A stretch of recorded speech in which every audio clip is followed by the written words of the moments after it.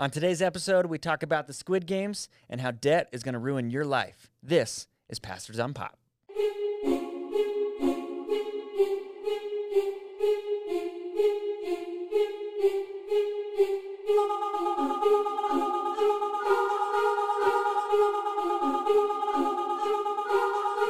does. Yeah, that music, when I hear it, it gives me anxiety. I'm just like, what do I expect to happen in this space? What's the next terrible thing? Yeah. So, Squid Games Yes. it's on Netflix, and it's super controversial TV show, right? Yeah, Because but of the taking over the premises. world. But it's yeah, Literally. Isn't it funny how that happens? So just to kind of give a little bit of backstory about what the show is, the writer, I'm gonna butcher his name, even though we just looked it up. It's Hwang Dong-hyuk. I think you're pretty close. Yeah. Hwang. We had a debate on who should say the name, and you drew the short straw. Hold on. So good job. It's like saying biblical names. You just have to say it with confidence. And fast. Hwang Dong-hyuk first came up with this Yes. idea for this show in 2008, 2009, and it took 10 years, and then finally Netflix picked it up. It's out of South Korea, and so it all has subtitles. And Did you watch it in subtitles? No. I put the English dub on. I did too. And it was fascinating how good it was.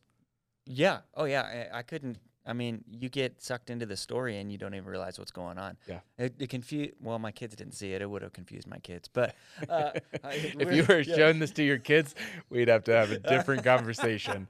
That's fair. What was like? I kind of forced you to watch it. You did. You did.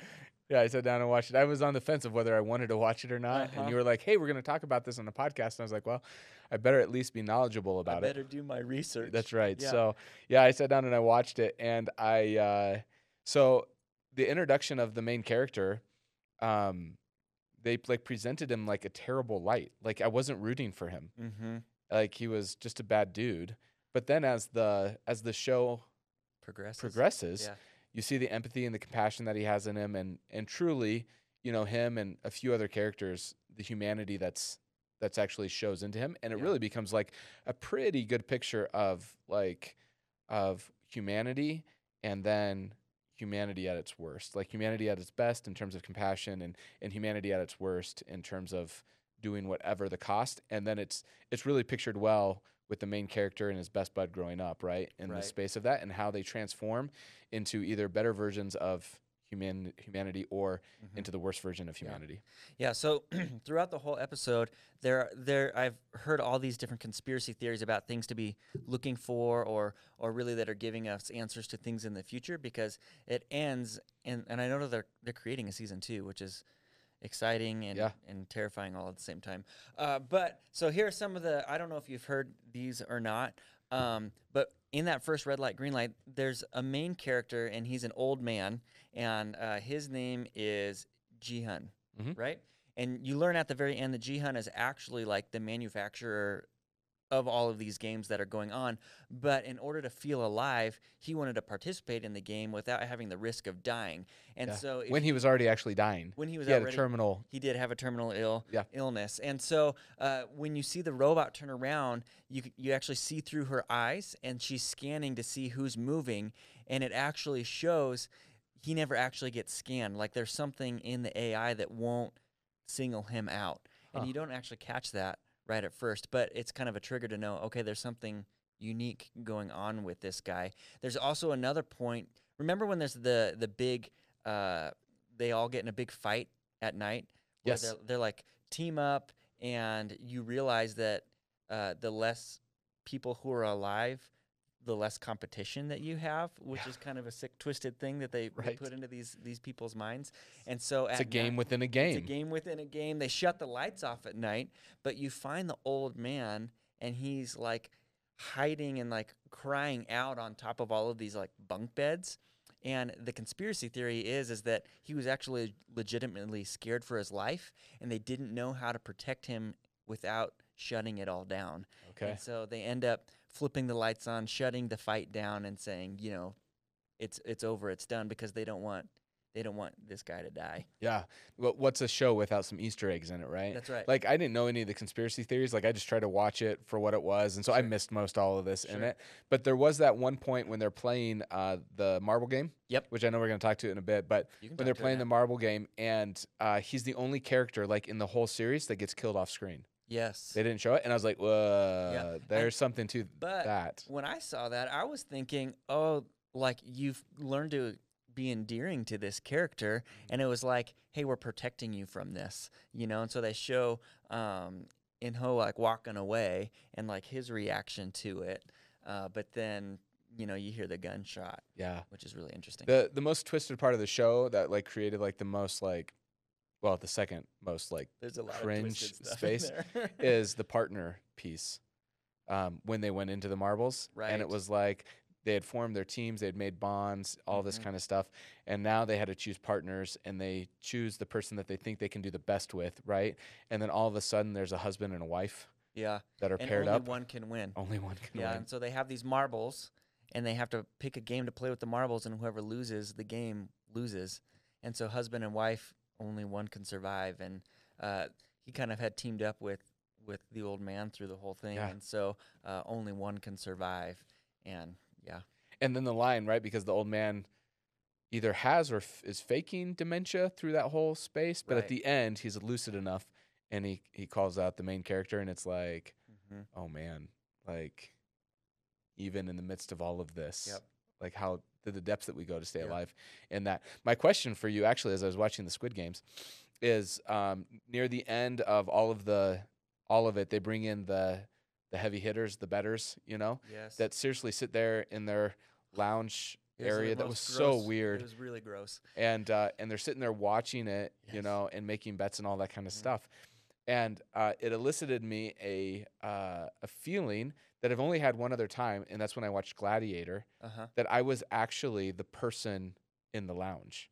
Okay. Like I was watching this for entertainment the same way that they were. And I was wondering if that feeling crossed your mind. I didn't think about it, but now that you mention it, you're absolutely right. And these are the people that are like, you hate these people. Like, why would you make this happen? And yet here we are watching from, our homes going, hey, this is kind of a fun show. Yeah, you should watch it. But I guess the twist on that is we know that it's a show and people aren't actually dying. Yeah. Like it would be even worse if it was like Gladiator, where it's like broadcast out and everyone's rooting for these people to die or to live. Yeah. That moment hit me in Gladiator. Yes, that moment hit me in Gladiator when he looks out at the crowd and says, "Are you not entertained?" Yes. Like in that space, and all of a sudden it was like, "Oh man, I am doing this same thing." And then, a while ago we had a special guest on our podcast, and Brandon, who does Christian thought with horror movies. Yep. And one of the things that he said is that horror movies are a safe way to explore, the depths of humanity and the depths of sin. In a way that's not going to, bring legitimate harm into your life in that space. And so I actually always had him in the back of my mind of like, okay, so like in watching Squid Games, like this is a way to see really the depths that we can very easily imagine humanity going to in terms of survival or in fighting for something like wealth or riches. And it just brought to me really kind of the verses in Timothy, that the love of money leads to all kinds of evil, right? Like is the root of all kinds of evil in that space. And that pursuit of more, the very next line in that is that when that becomes your pursuit, that leads to ruin and destruction. Sure. And it was so vivid in the Squid Game. Well, I mean, it's kind of similar to like Hunger Games, right? I mean, and that was for, but I mean, again, that's the rich people, creating this thing that is then broadcast everywhere for everyone to watch and kind of buying into that culture. But again, on the outside, we're watching that for entertainment, and it's always those little things that like move you to say, oh, okay, well now this is okay, So anyway, there's this conspiracy theory. Part 2. Oh man. So there's a couple of other conspiracy theories that I didn't want to bring to you. So this is kind of like the Matrix with the red pill and the blue pill. Yeah. At the very beginning, there's the red card and the blue card. Yeah. And the idea is that since he picked the blue card, he was a contestant. But if he would have picked the red card, he would have become a guard. Yeah. Right? Because the guards in the show have to wear masks as well. They don't know who each other are. They have their own separate rooms. They have numbers instead of names, which is true for the contestants as well, as they all have numbers instead of names. And so wondering if he would have picked a different card, if he would have had a different role to play. I also heard that past winners, that wouldn't make sense. You'd have to have a lot more guards than that, than just having past Well, winners. I don't know. Remember when he goes into the winner's room and there's all those, like, this has been going on for years and years and years. Yeah. I guess you could have lots of guards. Like if they bring them back to be guards was another thought. Huh. I don't know about that one so much, but I don't either. I think the card one's got some legitimacy to it Yeah. because that's like one of the mysteries of the show, right? Like a lot of the mystery of the show gets solved as it plays out, except for the guards. Like the guard's story is completely I wonder if they'll dive into that into season two. 2. Yeah. So, I mean, Easter eggs are always fun. The last Easter egg that I have is just if you go back and you see when they're in the common room, you can actually see all the games that they're going to play on the wall, which is kind of fun because you don't necessarily notice that the first run through. And then you go back through and you go, oh, yeah. And the controversy I always had, too, watching this is, man, I am entertained by this and almost like feeling guilty. Like, should I actually like this? Because this is really sick and twisted. Really, I should probably be running away from this in all reality.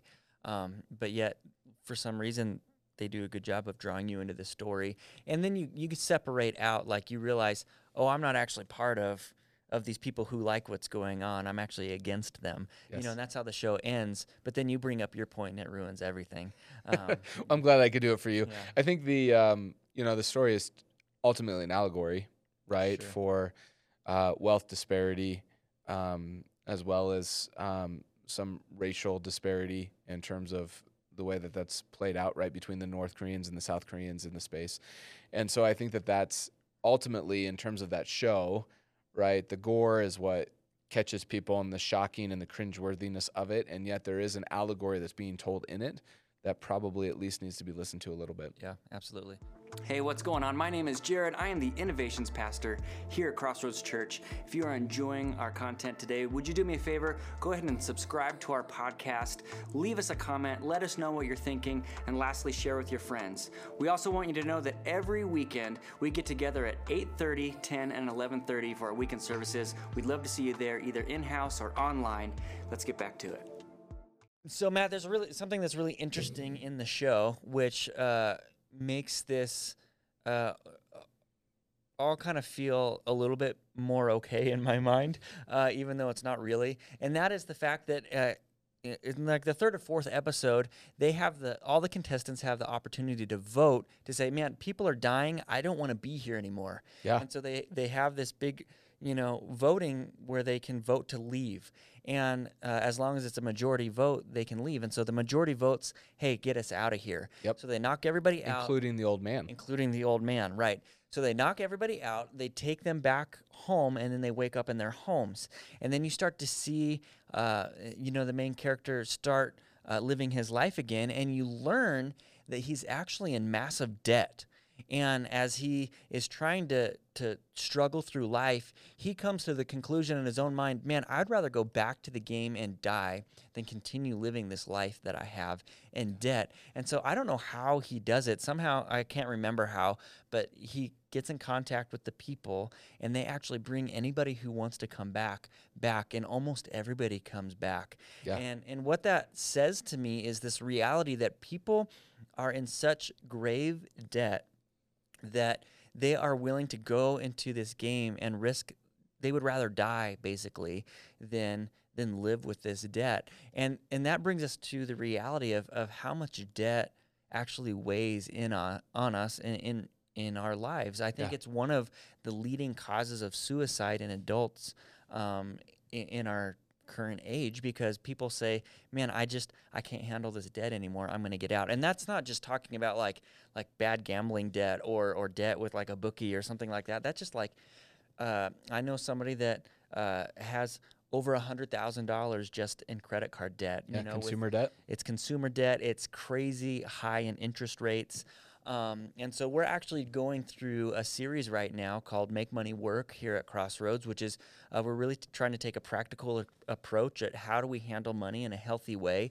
And so I thought it would be good for us today to dive a little bit more about, number one, how do we not get in debt in the first place? If you are in debt, what do you do to get out? I'll turn that over. You know, I know that you have some thoughts on this, and so if you want to address any of those. Yeah, I think that, debt is a serious issue. And I think that what the show really did a good job of is showing the desperate nature of people who were in debt. And then when the main character wins at the end, it didn't actually solve his problem. No, in fact, they call him in and say, hey, did you lose the card we sent you? Because you haven't actually. Just kidding. Yes. That you're not actually That's using any of the money. Episode, Yeah, so that's the last episode. Yes, throw that again. I thought the first time it covered all the other times. It does. Yes. You just wanted to do it again. Yeah, because it's there. Yeah. So, so I thought it did a really great job of going, man, everything that he was willing to give up in order to get that money, as he reflected on the next year of his life, it didn't actually solve anything for him. Like, he gave up his mom, right? Right. He wasn't there when his mom was dead.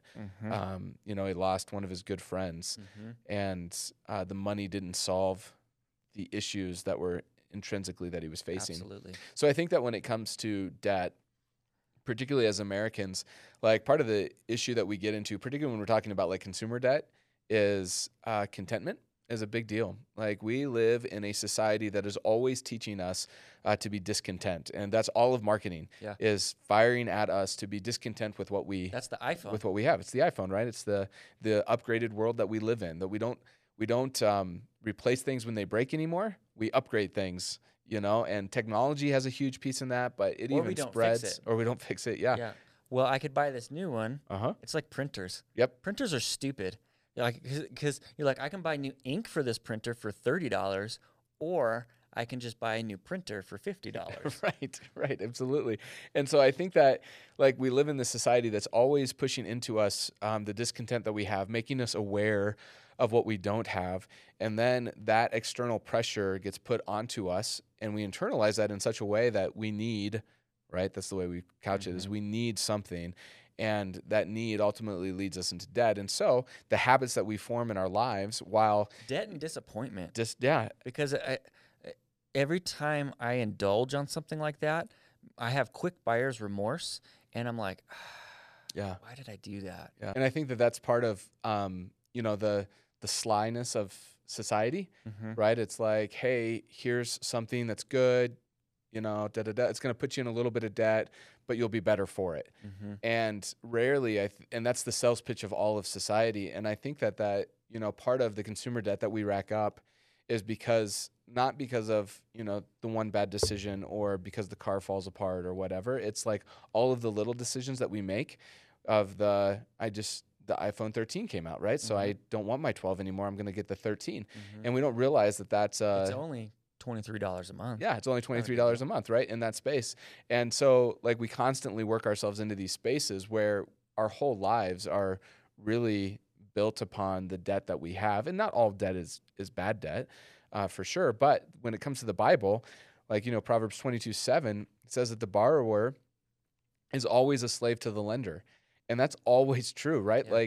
Like you're learning that right now with your solar panels. Like, you are now enslaved for the next 30 years or until you sell that house to this lender who's giving you the money. And there's not a lot that you can do. In my own life, I'm trying to teach my kids this early of going, hey, look, there are going to be times when you're going to have to assume debt in your life. But just know what the feeling's like. And so with my son, he wanted an iPhone. And I said, okay, you can have it, but you have to pay for it. And so he took on all of that debt, and he uses his allowance, and $5 a week in allowance goes towards it's nice this of you phone. To give your kids allowance. Yes.